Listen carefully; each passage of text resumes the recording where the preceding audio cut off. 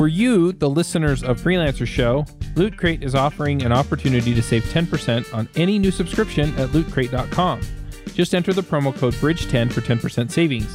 Loot Crate is one of my favorite things. Every month I get a box in the mail, costs less than $20, and it comes with all kinds of goodies. I have stuff from, just looking at my shelf, Batman, Spider-Man, Ninja Turtles, Back to the Future, Lord of the Rings, Star Wars, and much, much more.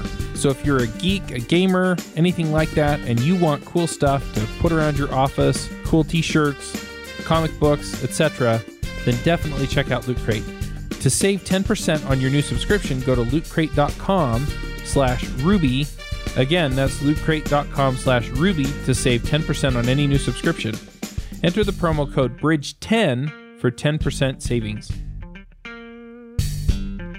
Hi, everyone, and welcome to episode number 283 of The Freelancer Show. On our panel this week, we have Jonathan Stark. Hello. And I'm Reuven Lerner. And we are going to talk this week about how to get yourself noticed. So, Jonathan, you do a lot of coaching, and you talk to a lot of people at various stages.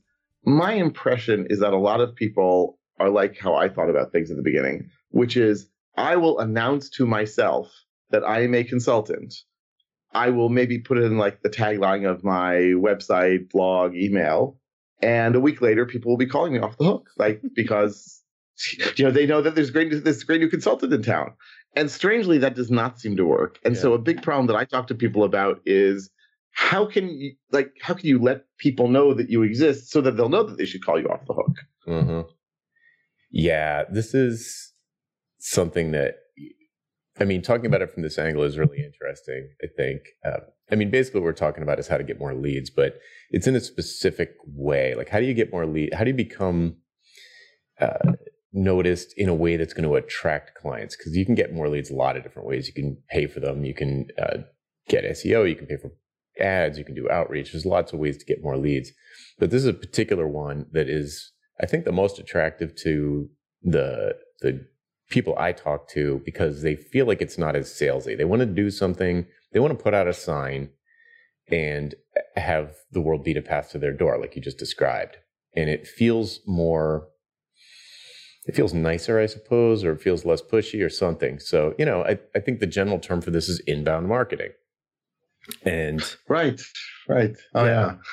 Yeah, but getting noticed is a very, to me, it's even a subset of that. It's like, how do you get noticed? You be different.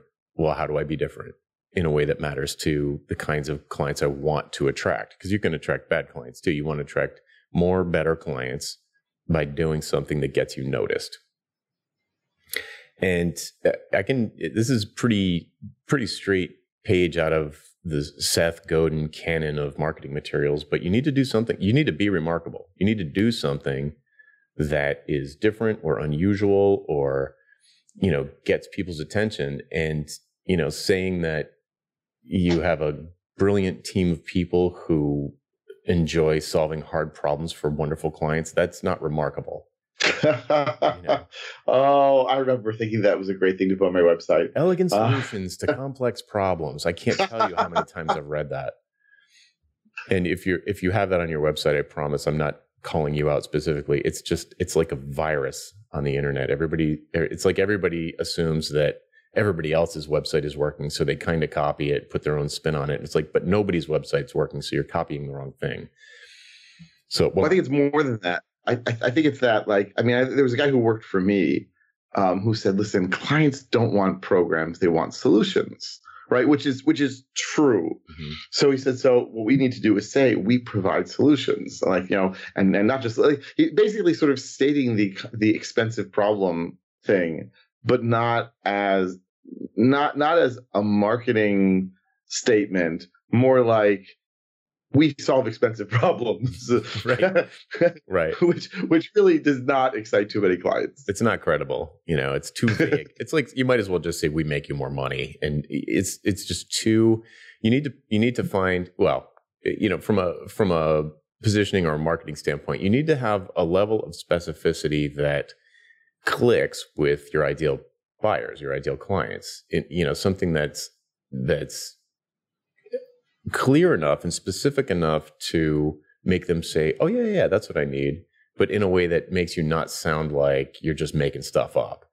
So it has to be specific enough. And, that's why we always talk about using their language and talking to your clients, asking them what they value about your work. But today, I think getting yourself noticed is a very specific thing. And it's not enough to say be remarkable, because you're like, well, how? How should I be different? I am different. I'm a special snowflake. And then I ask people, like, what's your superpower? And they'll be like, oh, well, I'm like, I write really elegant code. Okay, well, here's the problem with something like that, and it might be true. The problem with something like that is it's not different, because there's probably, I promise you, there are lots of people who write elegant code. I know you're not the only one. And clients don't care about that. It's not, they don't get that. It's like saying I hold my brush properly, and I'm a painter. You should hire me to paint your house because I hold my brush properly. It doesn't make sense. That's such a great analogy. It doesn't make sense to them. They want to know that their paint is not going to be peeling off their house in 5 years. They want to know that they're not going to feel embarrassed in their neighborhood because they've got the only house with peeling paint. So you need to think about it in the terms that your ideal client, not every client, but your ideal client is going to click with them. So, but again, I'm fighting not to just get into general marketing stuff, but to get yourself noticed. Being remarkable, I think, amounts to, you almost have to take some kind of risk. Len, I'll just tell a quick story about this. So, like, for years, maybe not so quick knowing me. I have the same problem. It's fine. I'm programmed to speak for 60 minutes straight.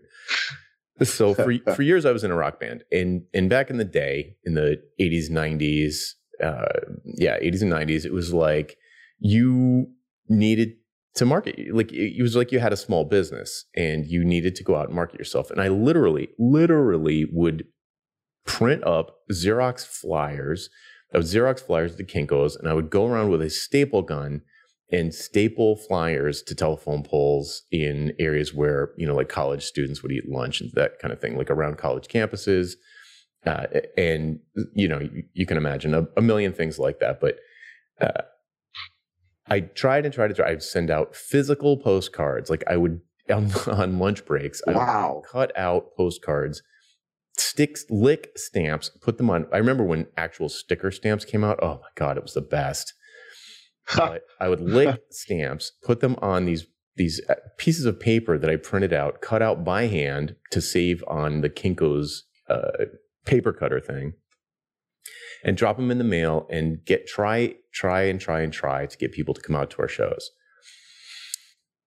Okay, so that's back, and it didn't work. Like, it doesn't work. People years later told me that they still had the postcards because they were. I used to do these funny collage things to try and attract people's attention. People would save the postcards. So now they threw them out. Yeah, they would save them, but they wouldn't come to the show. So anyway, okay, so tried. Lots of sweat equity, lots of boots on the ground work to try and get people to take action.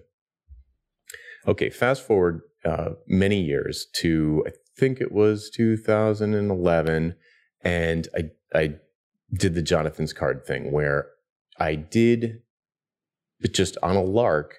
I don't want to tell the whole story again. I've probably told it before, but just quickly, I took a screenshot of my Starbucks barcode that you can use to pay in the stores, and I posted it on my website.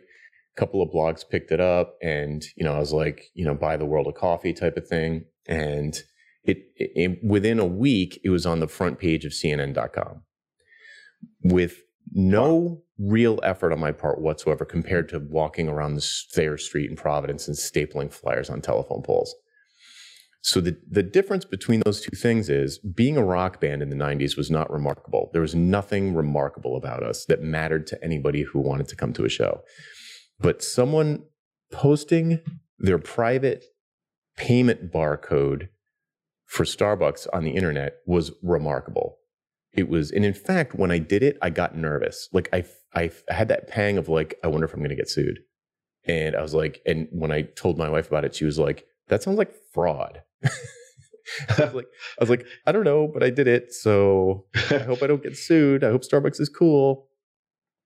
So, did you ever hear from Starbucks about it, by the way? I'm very curious. Mm-hmm. Yeah. When I was getting interviewed live on MSNBC, it got their attention.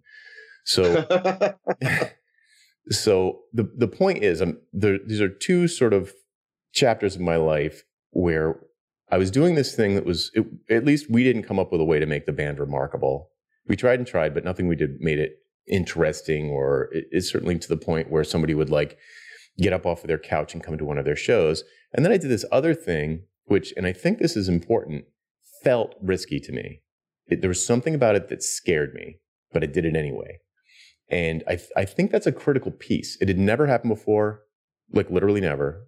And it was special. It was unique. And when people heard about it, they immediately told other people. They immediately got up from their chair and walked to a Starbucks to use the thing. It immediately inspired action.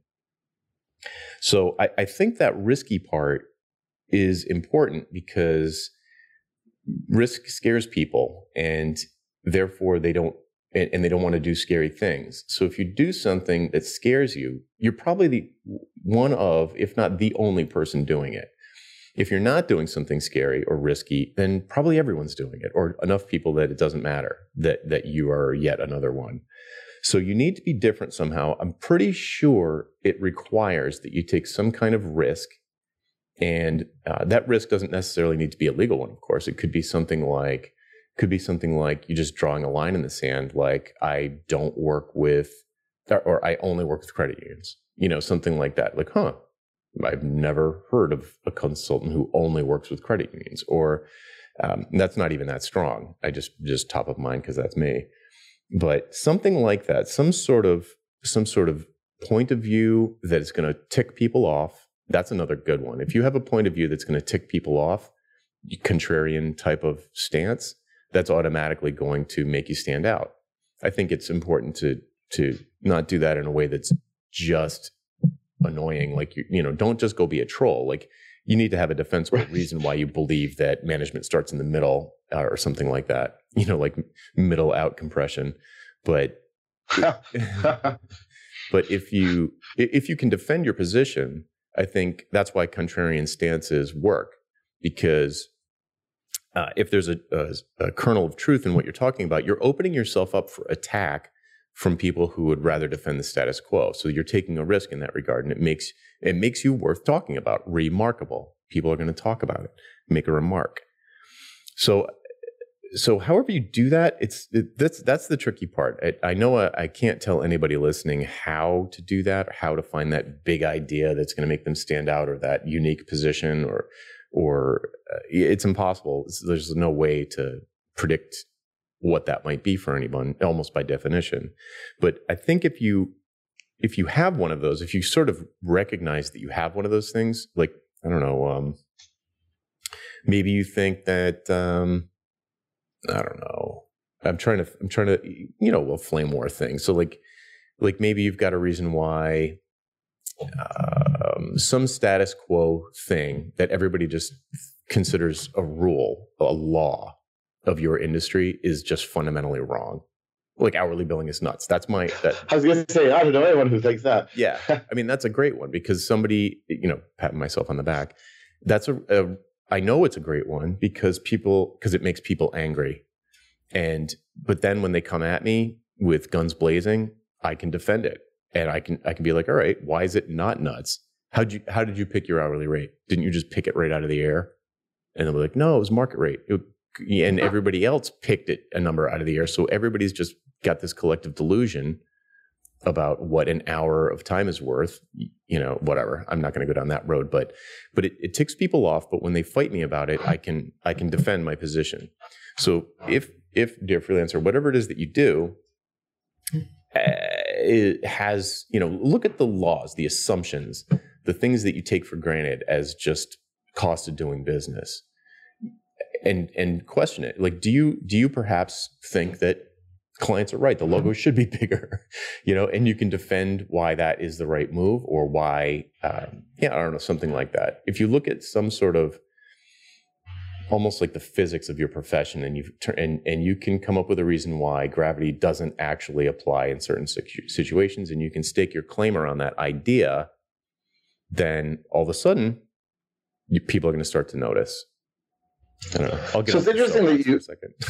No, it's fine. It's fine. I mean, I think you're absolutely right that coming up with something sort of really unusual, and especially nowadays with viral stuff, and I mean, you have entire companies that spend all their time trying to think of viral things, which makes it, well, anyway.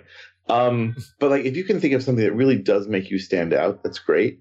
I think one of the key things, though, is not just to stand out, but to stand out in your field, right? And so you don't want to just sort of, so one way that people did it as programmers for a while, at least, was to go on Stack Overflow and answer lots of questions. Mm-hmm. I was around when Stack Overflow started, but I never really got into it. And I think it was about 6 months, 8 months ago that I tried to start to answer some questions, and I realized this was a losing battle for me. Like, the amount of time I was going to spend trying to find questions that no one had answered yet, and getting enough points to really sort of stack up there, and then so I could get noticed, is just not worthwhile for me. So I think I have like 5 points on Stack Overflow total. And I got like a -2 because I didn't format my code the way some Python programmers like to. And it's like, oh, come on. Like that was just like the end of it for me. Yeah. So well, there's an interesting point. I'll just interject quickly. Interesting point there. Perhaps for you, develop like the people who go on Stack Overflow are your audience, your buyer. But for most freelancers, that's not your audience. So Stack Overflow is not a good place to do that. You want to go places where your buyers are asking questions, not your peers. If you're training, Absolutely. That might be a little different. But if you're selling consulting services, or even if you're selling like your hands as a straight up freelancer, like I build websites, then going on Stack Overflow is the wrong place to be. Hacker News is the wrong place to be. You want to go someplace your buyers are hanging out.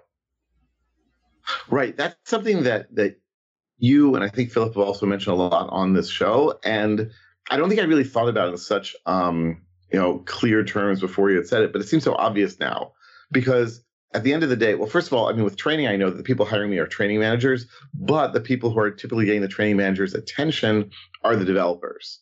So by sort of showing off my developer chops, it is helpful. And so going to conferences and speaking there, and going to user group meetings and so forth and speaking there, that is very helpful because it sort of shows a combination of my technical ability and my speaking ability. And then someone's going to notice me and hopefully set up a phone call and so on and so forth. Mm-hmm. But you're right that if you're trying to build websites, then your audience is not programmers at the company who might even see you as competition and be upset with the idea of bringing you in.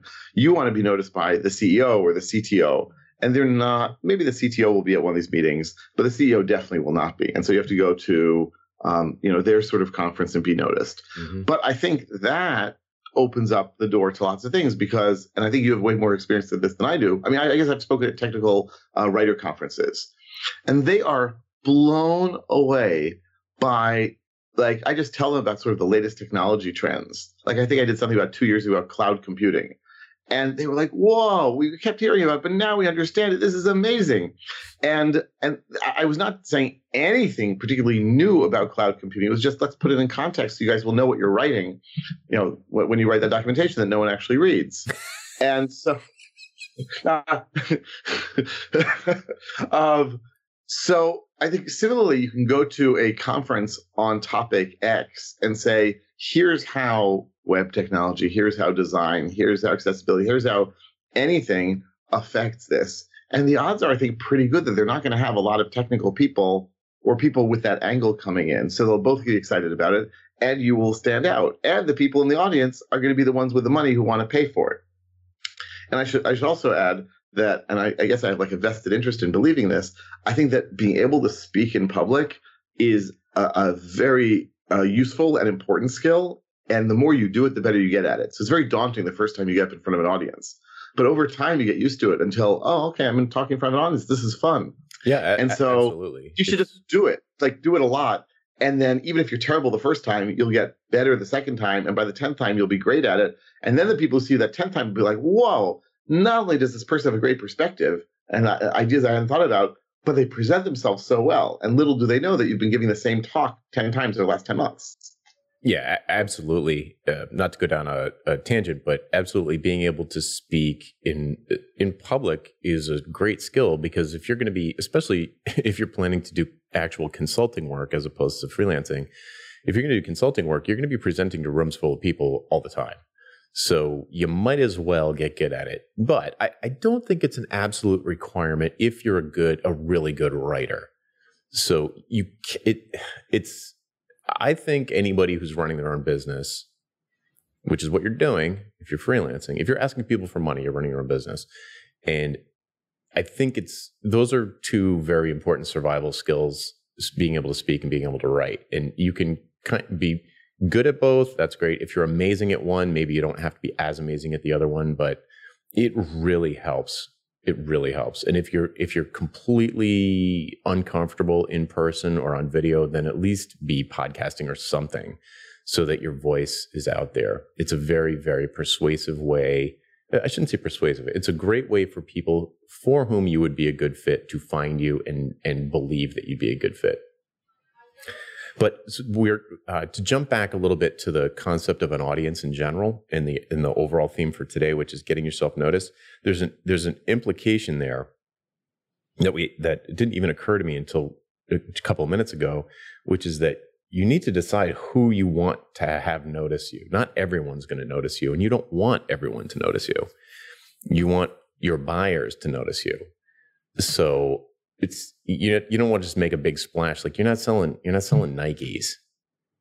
It's like you don't need everybody to be your client. So I'm gonna play Philip's violin here. It's very helpful. Let me put it like that. It's very helpful to pick who you want to be noticed by first and go get on their radar. It's not that hard. Like once you pick someone, it's really not that hard to get on their radar. It's really hard to get on somebody's radar if you haven't picked whose radar you want to get on. Like, how do I get on everybody's radar? Well, I don't know. Go on the nightly news. But that's not your audience. I often look. There's I live near in a city, and there are billboards, and I sometimes when I'm going by a billboard, I think about what a waste of time it would be for me to pay for an ad on a billboard. It would make no sense whatsoever. There would be hundreds of thousands of people anyway driving by that thing who are not my audience. And it might make me feel like, hey, check out, there's my billboard. Isn't that cool? But it might feel cool, but right, how many of the people driving by are actually interested, run credit unions and need your sort of consulting? Yeah, or like if I just put an hourly billing, just a giant billboard that says hourly billing is nuts, and that nothing else. So they go home and Google it. Because if you Google that, you're going to find my book. But it's just, it would be dumb. Even if it costs $100 a month, which is nothing, you would be dumb. It would just be a complete waste. Honestly, make me kind of look like an idiot, I think, because I'd just be so clueless about what, you know what I mean? Like what the value proposition was for the audience. And the audience is a bunch of people driving down the road. It doesn't make sense.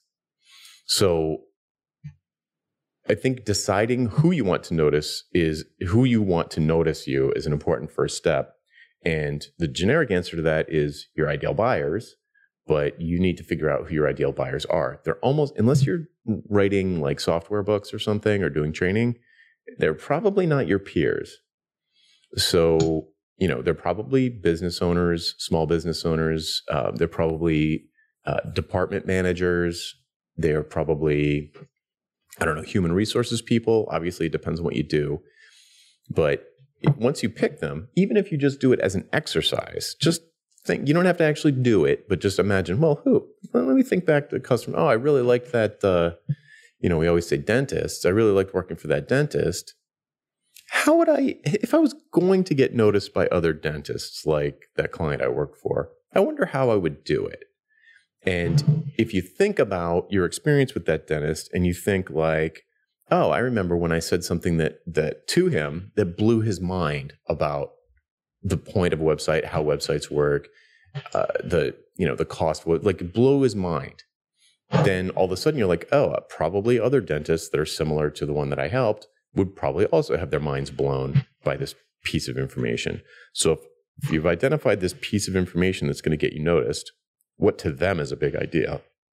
and you go to some place where dentists hang out, maybe it's a local chamber of commerce thing, maybe it's a meetup, maybe it's a conference, and you present that idea, you're going to be blowing people's minds. And well, guess what? Now you're on their radar. That's right. And I can't stress enough, technical people are just blind to how much non-technical people or how little they know about technology, and how grateful and awestruck they are by people coming in and helping them with their business using technology. I mean, you might think, oh, well, it's just like, I'm just setting up their browser, or I'm just, putting up I'm just connecting a database to a website. I mean, come on, how hard could it be? And for these people, like, it's impossible. It's just not possible. And the fact that you're able to put up a site for them, or give them an e-commerce store, you are giving them help that it would otherwise just not happen. Mm-hmm. And so you're giving them a huge amount of value. And I think it was Paul Graham who once said something about how, like, you're an expert when you think that it's very obvious, right? Like, how can people not know this? But that's good, right? If you go in and you could just sort of, without breaking a sweat, put together a database, put together a website, then yeah, you're really going to blow people away when you do this. And if you can speak their language also, even better. Mm-hmm. And I also think a lot of people, even if they're competitors, if they're in the same sort of business, they talk. And so one of them is going to say to the other one, wow, I need a website. The other one's going to say, oh, you do? I just had someone do it for me. And of course, every industry is a little different, but these people do talk to each other and they share ideas, and it's just going to sort of self-reinforce. Yeah. And you could even be proactive about inspiring people to give referrals. Yes, that's true. So someone on my mailing list sent in a link, just sort of like it had like a shock or like a scream emoticon and a link to Upwork. And this person was, I don't know why, there was no explanation, but the link was to a search for video editors on Upwork, which is like a giant freelancing site. I suppose everyone knows that.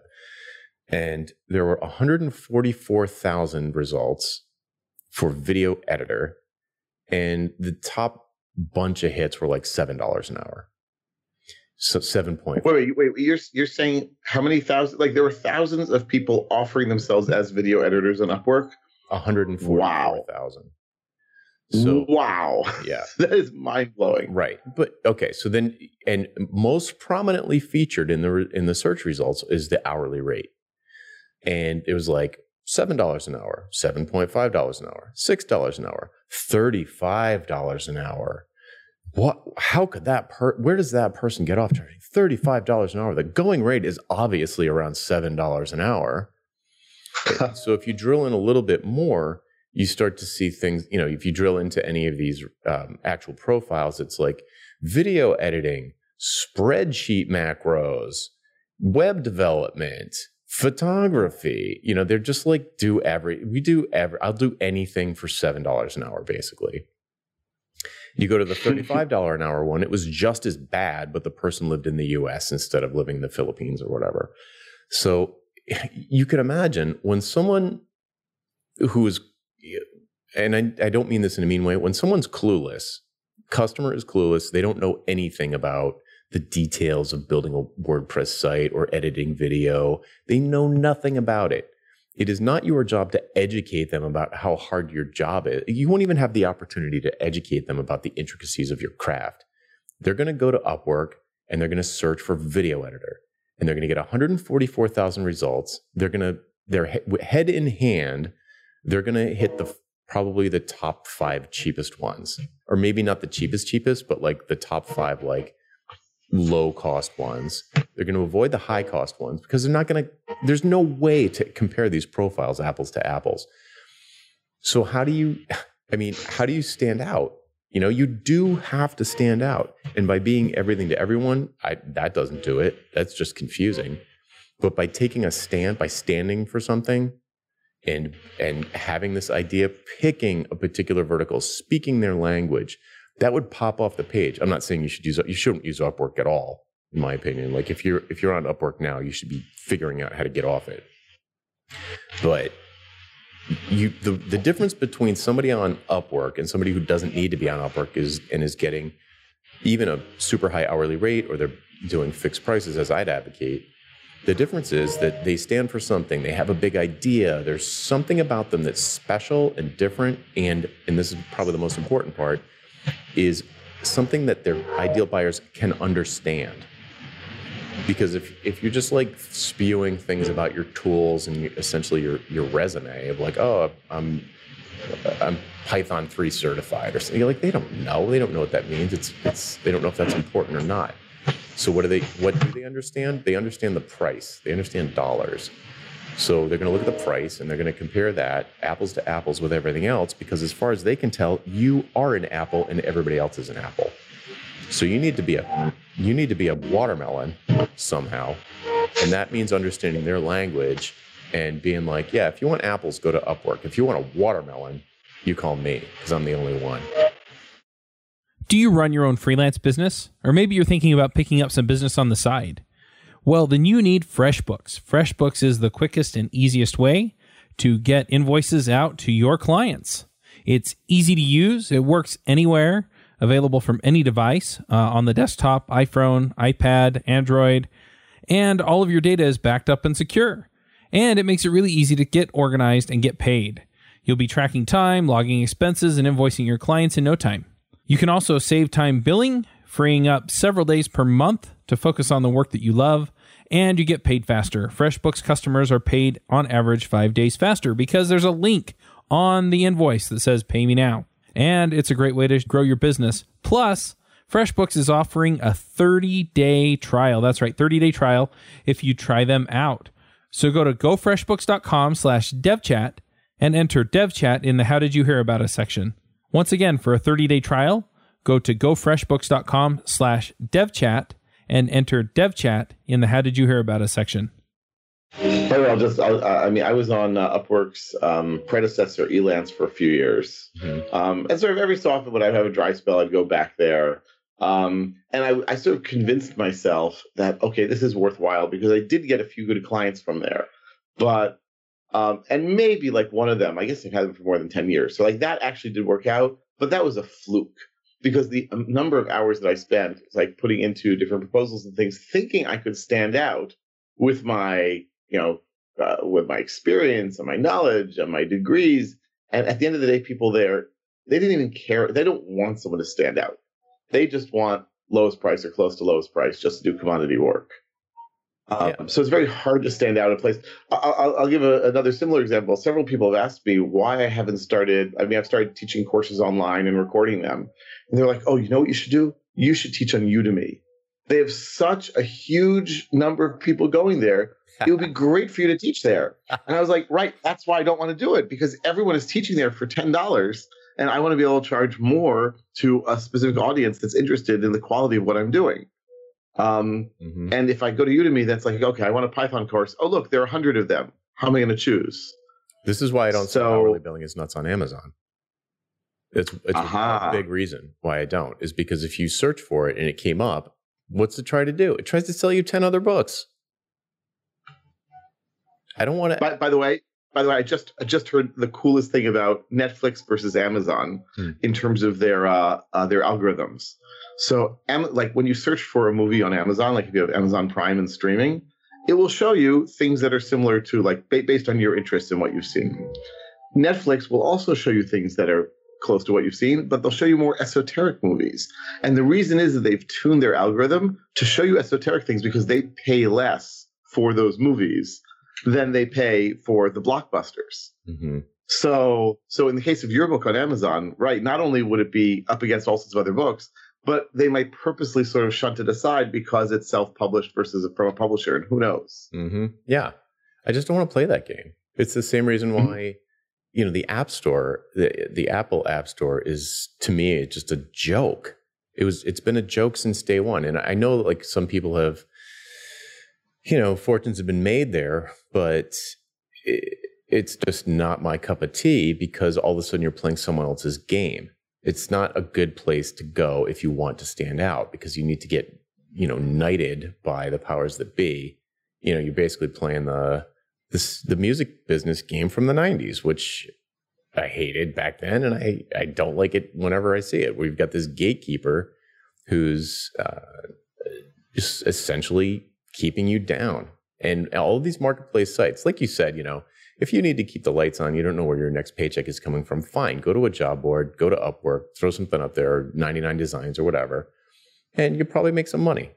That's cool, but it's not a plan. It's not like I mean, please recognize that is an act of a desperate person, and that what you need to do long term, if you want to build a durable business, what you need to do long term is be getting your own customers, and that's almost certainly is going. It requires. I'm going to go ahead and say it requires that you stand out in some way, and it's not going to be your skills. It's not going to be your craft. It's not going to be how amazing you are at resolving technical debt. It's none of that. It's words that your customers use that they will use to tell their friends who should also hire you, because you got the website. Like this, here's a firm that builds a website in a day. Somebody says to them, "Oh, we love your new website." "Yeah, I had these guys build it. It took them 1 day." "No way. How much was it?" "I don't know. It was like $3,000. "Sweet. What's their, can you give me their contact information?" Like, that's the way things happen. And dear listener, this because this is how you buy stuff. When you go to buy something, right, what's the first thing you do? If it's a new kind of thing, it's maybe a little pricey, you don't know what you're going to do, you look for recommendations, you ask your friends, you read reviews, that's what you do. And that's what your customers are going to do. They're going to ask their friends, "Hey, do you know anybody that does websites?" Yeah. So it needs to be whatever the thing that you're getting noticed for, it needs to be in the language of your ideal buyers if you want to keep attracting more better buyers. So we had on the show years ago, I think before you came on, I don't remember who it was, but someone who said, you want to get lots of people, you want to get lots of leads, you want people like to contact you, you should blog a lot. And I sort of took this to heart. I was like, okay, yeah, I can do a lot of blogging. And I started blogging on a regular basis on all sorts of technical topics. And I sort of expected that after X number of days or X number of weeks of blogging, suddenly, once again, the phone's going to ring off the hook. And it doesn't quite work that way. But also you have to think about what you're writing and who you're writing it to. And here I think the audience is really, really important. So if you're, again, like me, if you're doing training, technical stuff, I use my blog to attract people in my mailing list, to buy my products and services, and to say, this guy knows what he's talking about. We could use Python training. Let's give him a call, which does sometimes happen. But if you're trying to sell to dentists, right, like telling them how great your website is and putting up PS, this was for a dentist, is not going to do it. But I mean, Jonathan, I have to assume, though, that if you're interested in selling to dentists, do you? I actually don't think you do. Do you write stuff like on a blog or on LinkedIn or somewhere about how credit unions can use mobile technology? Like, is there a place that people can sort of find your wisdom on the subject, or do you not go that route? Yeah, interesting. I think there was a time when blogging was more effective than it is now. That's one thing. And the other thing is, I think it could still work if you're like insanely, painfully laser focused. So, on your buyers, on the specific, something like I do a series of blog posts on conversational banking. I'm actually thinking about launching like a limited run podcast of like 10 or 20 episodes that's just about banking with voice computing. And so that's something I've got slated for this year. I'm going to try that out and see how it works. It's a perfect format. Audio is a perfect format for conversational computing, of course, because then you can kind of hear how it flows. It wouldn't make sense written.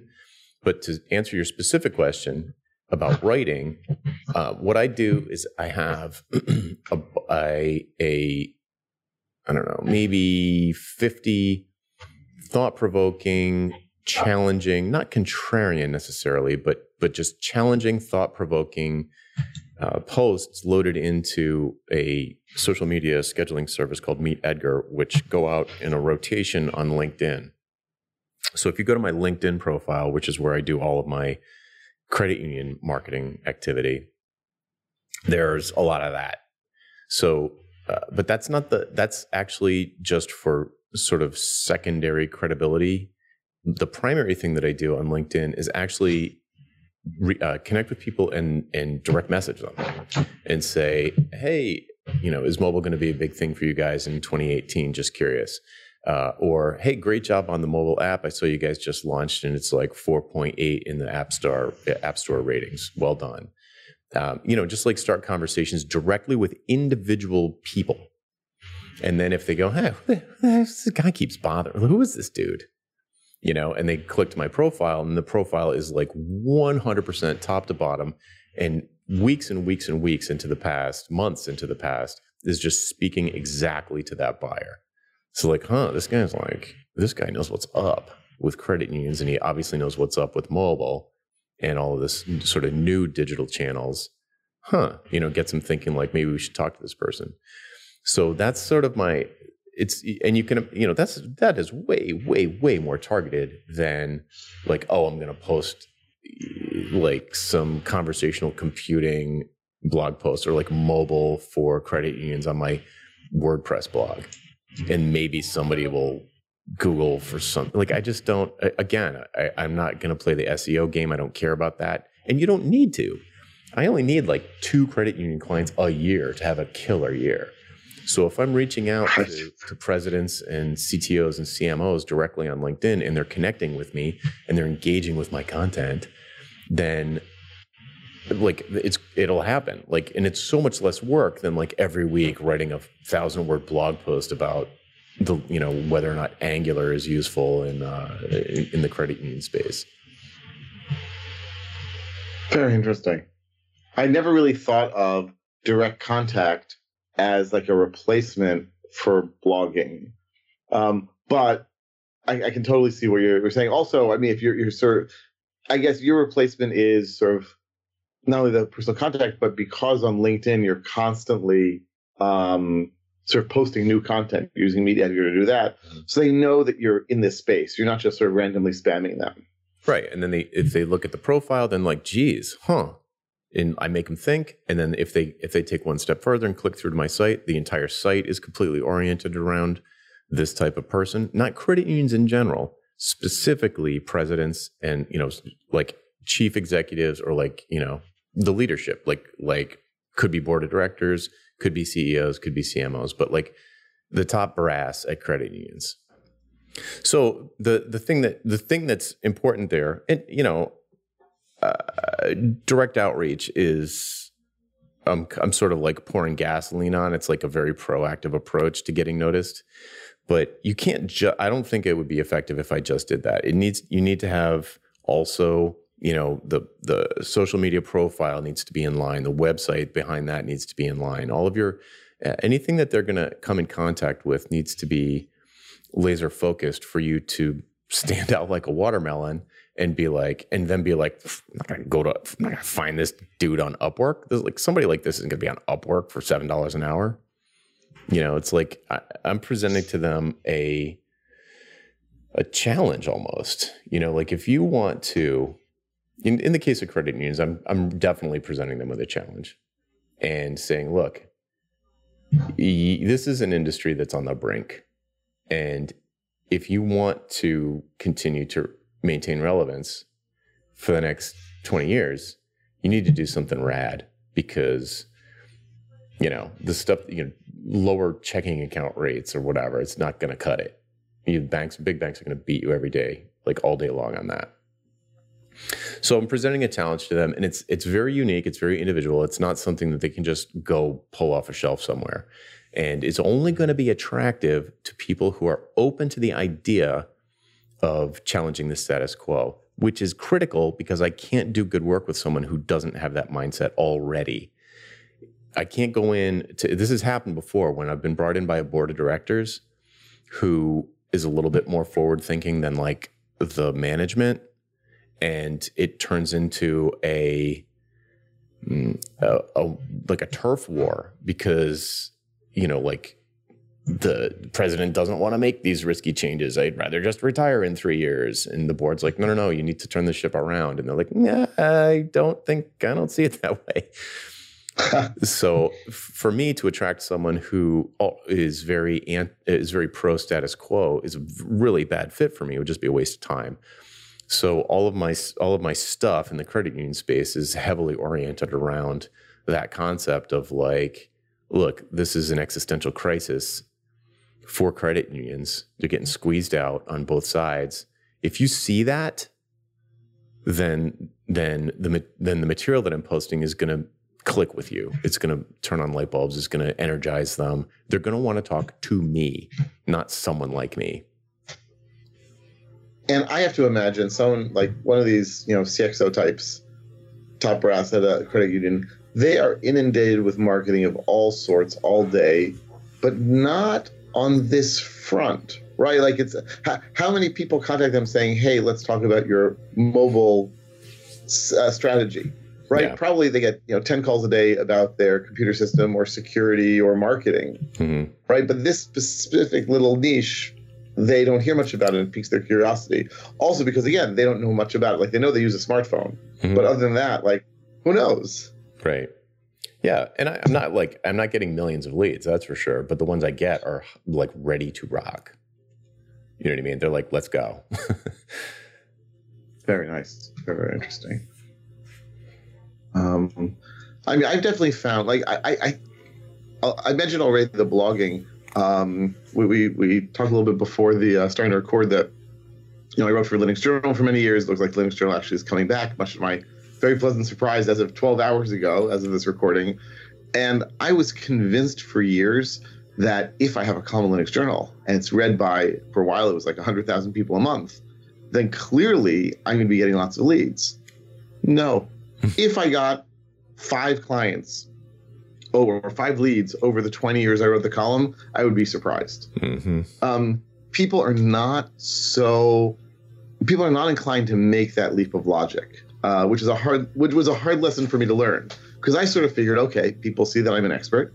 They see in my bio, even every month for however many years, that I'm a consultant, right? So they'll call me up because expert plus consultant means they're available. But if you think about it, like, when was the last time you read something in a newspaper magazine and you were like, you know what? I am calling that person to help me. Right? It does not happen. You say, wow, that was a really interesting article. And if you're really enthusiastic about it, you will share it on Facebook. But like that's basically as far as it goes. So it was nice to have that content. It was nice to build up for myself. It was nice to sort of have street cred with the technical folks.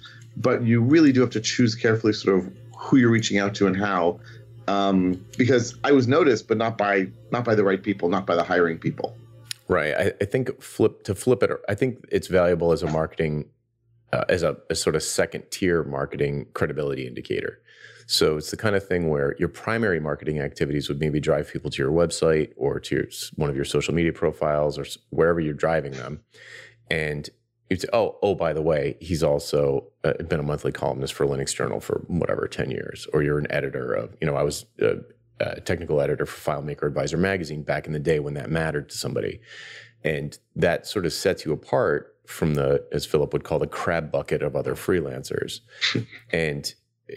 But on its own, I agree with you. It's not going to, as a primary marketing activity, it's probably not going to get you clients, because your buyers aren't reading Linux Journal. Your peers are. So it gets to, I assume, which is why you got so few leads. So if you, and that was actually the case, that was not the case with FileMaker Advisor, because it was such a small community that it was even actually read by buyers. It was weird. Typical sort of platform thing. Like if there was a magazine for Facebook ads, then probably people who bought Facebook ads and bought Facebook ad consulting would probably read it, because it's a very specific platform play. But something as broad as Linux is just way too big. There's just so many angles on that. But, and people who are there are probably millions of buyers who are using Linux in their business every single day and don't even know. Right. Like, I mean, yeah. I mean, I remember once that my the movie screen on my airline seat was not working. So the flight attendant comes over and is like, oh, okay, fine, I'll reboot it. and she, presses some button. She has no idea what she's doing, right? Presses the button, and I see the Linux boot screen come up. I'm thinking to myself, oh my God, like I've been using this for so many years. I write all about this. And I'm sure that except for, the technical team that installed it, no one in the purchasing chain and no one who like deals with the budgeting for it or so forth has any idea that there's Linux in here. They just know, we paid $100 a seat, $200 a seat per month, whatever it is. And they're done with it. Yeah, there's a great example of how you could take a horizontal and immediately flip it to a vertical. So you say, all of a sudden you're like, you know what? Let me do some quick math. How many of these screens are on this plane alone? Okay, 150. All right, how many planes do they have? 700. All right, so the proper plane is, all right, who buys this stuff? And now all of a sudden you're Reuven Lerner, seat back entertainment expert, because it turns out that it's all based on Linux. So you're like, I'm going to do quality of service. I'm going to use my Linux skills to build quality of service into seatback entertainment on Southwest Airlines or whoever. And now you're using the exact same skills, but focused into a particular vertical where the buyers do give a care, so to speak. So they're like, our seatback entertainment keeps crashing and people are killing us in social media about, I pay an extra and I swipe my card through the thing for my whole family and then the thing just crashed. The stewardess didn't give me any assistance or the flight attendant didn't give me any help. They tried to reboot it. It didn't work. It was super slow. I couldn't just, all of a sudden it's like, wow, are these social media reviews bumming you out? I'm a seatback entertainment reliability expert. Which is just another way of saying Linux networking expert. Exactly. But keyed to their vertical. The problem that they see, the expensive problem that they recognize. By the way, I flew, I think it was about 6 months ago on El Al, which has a novel solution to the seatback entertainment problem. They got rid of them. And instead, they say, download such and such an app to your phone and use the Wi-Fi on our flight. And then you can watch movies on your phone. Mm-hmm. Whoever made this decision was a colossal idiot. like, no one wants to be messy with Wi-Fi settings on a flight and then watch movies on their phone. I don't know what I know what they were thinking, which was let's save some money, but definitely not a wise choice. In any event, right. I mean, I think basically all you need to do is take those skills and like hone them a little bit or sort of tweak them a little bit so you're speaking the language of the person you're talking to. And I have to assume, just take this like seatback entertainment thing one step further, I have to assume that in an hour or two of searching online, I could find reliability, I could find complaints, I could find vendors, I could find all that I need to know really to have a conversation, not sound like an idiot about it, and start to give some practical suggestions. Probably, yeah. Mm-hmm. Yeah, you could do some, if you spent half a day researching the entire space, you'd have a giant list of information that would probably be fun to find out about. It's like one of those things that's in everybody's life that you know nothing about. You're like, oh, wow, check that out. You're like, oh, here are the big vendors. There's 3 big vendors because there's always 3. There's one big one. There's like a second that's, nipping at their heels. And then there's like a distant third. Like, okay, these are the big players. These 2 use Linux. This one uses some variation of Windows, probably XP.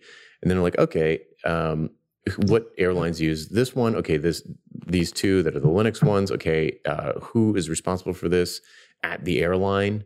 You could probably figure that out relatively quickly. You probably have to contact some people, but find out who's responsible for it at the airline, and then boom, all of a sudden you've got some research phone calls set up where you say, hey, is this a big deal? Like, I was on this flight you've got a story. I was on a flight the other day and this thing failed. I'm a Linux guy. I saw that it was Linux and it seemed like, do you guys care about this? Does this matter? And all of a sudden you're having like a very interesting business conversation. Right. And there'll be delay that someone actually cares about this and wants to improve their profile online. Yeah, typically. I mean, people don't get a chance to talk about their job very often. No one cares. Their boss doesn't want to hear it. Their employees either already know or don't care. Their spouse doesn't care. They're sick of hearing it, or they don't get it, or they don't want to get it. There's no one to talk to. So if you set up a research call with somebody and ask them to just tell you about their job, they will gladly do it. Once if they agree to get on the phone call, once they're on the phone, they won't shut up. Right. Anyway, so, I think I think the spirit of the title, how to get yourself noticed. I think the spirit of it is an inbound marketing play, how to do something to make yourself stand out in order to attract leads. So if I was going to summarize it, it's like, first pick who you want to have notice you, and then do something remarkable that is going to get them talking to each other about you. And immediately you turn from apples to apples to like apples to watermelon. And they're like, how do we get in touch with this person? And it takes a long time. I mean, that could easily take 12 to 24 months for that transition to happen. But, if you can make some money on job boards and Upwork and with your existing clients now to keep the lights on and start building toward that, I think that's an approach to building a really durable business. Right. And that point that you just made now about it taking time, this is critical. There's so many people who are like, well, I'm going to get started. And how soon do you think I'll have this working? And these things take time, because it takes time for you to learn the language. It takes time for you to do that outreach. It takes time for people to hear about you. Like, all these things do take time, but they're worth it. Right. Yeah. And this is why I say to people, like, it really helps to pick something you actually care about and isn't just a money play. Because if it's just a money play, you're going to want to get results much more quickly than you're probably going to. If it's something you actually give a damn about, it's going to be fun doing it, because you can go out, like to keep using myself as an example, but it is fair to say I am genuinely on a mission to rid the earth of hourly billing. I despise it. I think it's bad for everyone. And when, and I get a lot of good feedback, but I don't get great feedback every single day. And I get some people that, yell at me, especially on Hacker News, call me crazy or whatever. But all of that stuff fades to the back because I actually care. And it causes me to pay more attention to the positive feedback that I get, even if it's just feedback and not dollars. And it sort of is enough it combined with my inner motivation, it's enough to like keep me going through periods when, a lot of trolls come out of the woodwork, let's say. And, and before you know it, like, you have a huge body of work. Like, if you care about this stuff and you're constantly talking about essentially the same thing from different angles, you end up with a huge body of work very quickly, which you could also call content marketing, or educational content marketing, where maybe it's blog posts, maybe it's LinkedIn status updates, maybe it's emails, maybe it's podcast episodes, but whatever it is, you're going to end up with a lot of them really fast, relatively speaking. And you'll be like, wow. Like, I look back at 2017, I sent almost 400 emails last year, like articles. This, what's that? Oh, wow. It's like, it's insane. It doesn't feel like that much work, but when you look back on it, it adds up very quickly. All right.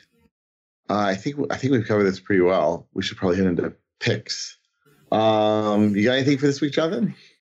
This episode is sponsored by Linode. Linode is offering listeners of this podcast a $20 credit, which is good for 4 free months at their lowest plan. Their plans start at 1 gigabyte of RAM for $5 a month. You can get your servers in any of their 10 data centers, and their high memory plans start at 16 gigabytes. Get a server running in under a minute. They do hourly billing with a monthly cap on all plans, and add-on services like backups, node balancers, Longview, etc. VMs for full control, running Docker containers, encrypted disks, VPNs, etc. You can run a private Git server. They provide native SSD storage, 200 gigabit network, and Intel E5 processors. They have 24/7 friendly support, even on holidays, and a 7-day money-back guaranteed. So go check them out at linode.com/freelancershow. I'm going to pick your interview with Philip. So, yeah, I listened to Philip's Dev Shop marketing briefing, I think they're called, DSMB, and it was, I don't know what it was, actually. It was like, I guess you guys did like some sort of video chat, and you talked about training, basically. And it was great. So fans of Reuven's sense of humor, it was center stage and on display. And it was really, for folks who are thinking about going into a training route where it's a little bit more acceptable to appeal to your peers and maybe a little less to your buyers, because the buyers are probably going to ask your peers, then you should really check that out. It was a really fun interview. I thought it was super valuable and entertaining. Wow. Thanks very much. You're welcome. Anyway, this week I'm going to pick Podia, which is the new name of Coach or with Coach. I've been using it to sell stuff, I think, since mid-November. So as of this writing or as of this recording, it's about 6 weeks. And I am extremely happy with it. First of all, I did a product launch, my weekly Python exercise, and it went smashingly well. And I'm convinced that no small part of that was because Podia took care of the sales. I mean, they claim they have very high conversion rates. And I'm sure there are lots of other things I did helped. But it was very nice that it worked the way it did. Their service is extraordinary. Really, I know they told me this was going to be the case before I started, but they have, I think they use, Intercom. And so you can go to their website and you can sort of send them a message. And very, very often within a few minutes, you'll get a response back. It's taken at most, I think, half a day to get a response back from them. And I'm including weekends in that. So I've been very impressed. They're very nice. They keep adding new features. They just had this membership feature, which I can't use because it uses Stripe. And I'm outside the US, so I can only use PayPal. But they promised me that's going to be coming soon. And anyway, I'm happy to have moved my stuff there. It's so much better than running my own e-commerce shopping cart. Oh my goodness, boy, I was foolish. And lessons that we all learn ourselves. And they've got sort of more and more integration going. So people like me who use Drip and not ConvertKit, which is their default, supposedly will get some better integration in the future. So the name is silly, Podia. It's like plural of podium. But I had all sorts of conspiracy theories about why they switched from Coach or with Coach. And it turns out they were all wrong. They decided they were just getting tired of getting support questions or customer service questions from Coach handbags. No, that'll do it. Which I did not expect at all. And apparently the greatest irony is they said after they made the decision to change the name, Coach handbags changed their name to Podia. Exactly. Podia bags. Anyway, Jonathan, thanks for a great conversation as always. And thanks to all of you listening. And we will be back next week on the Freelancer Show. Bye. Bandwidth for this segment is provided by CacheFly, the world's fastest CDN. Deliver your content fast with CacheFly. Visit CACHEFLY.com to learn more.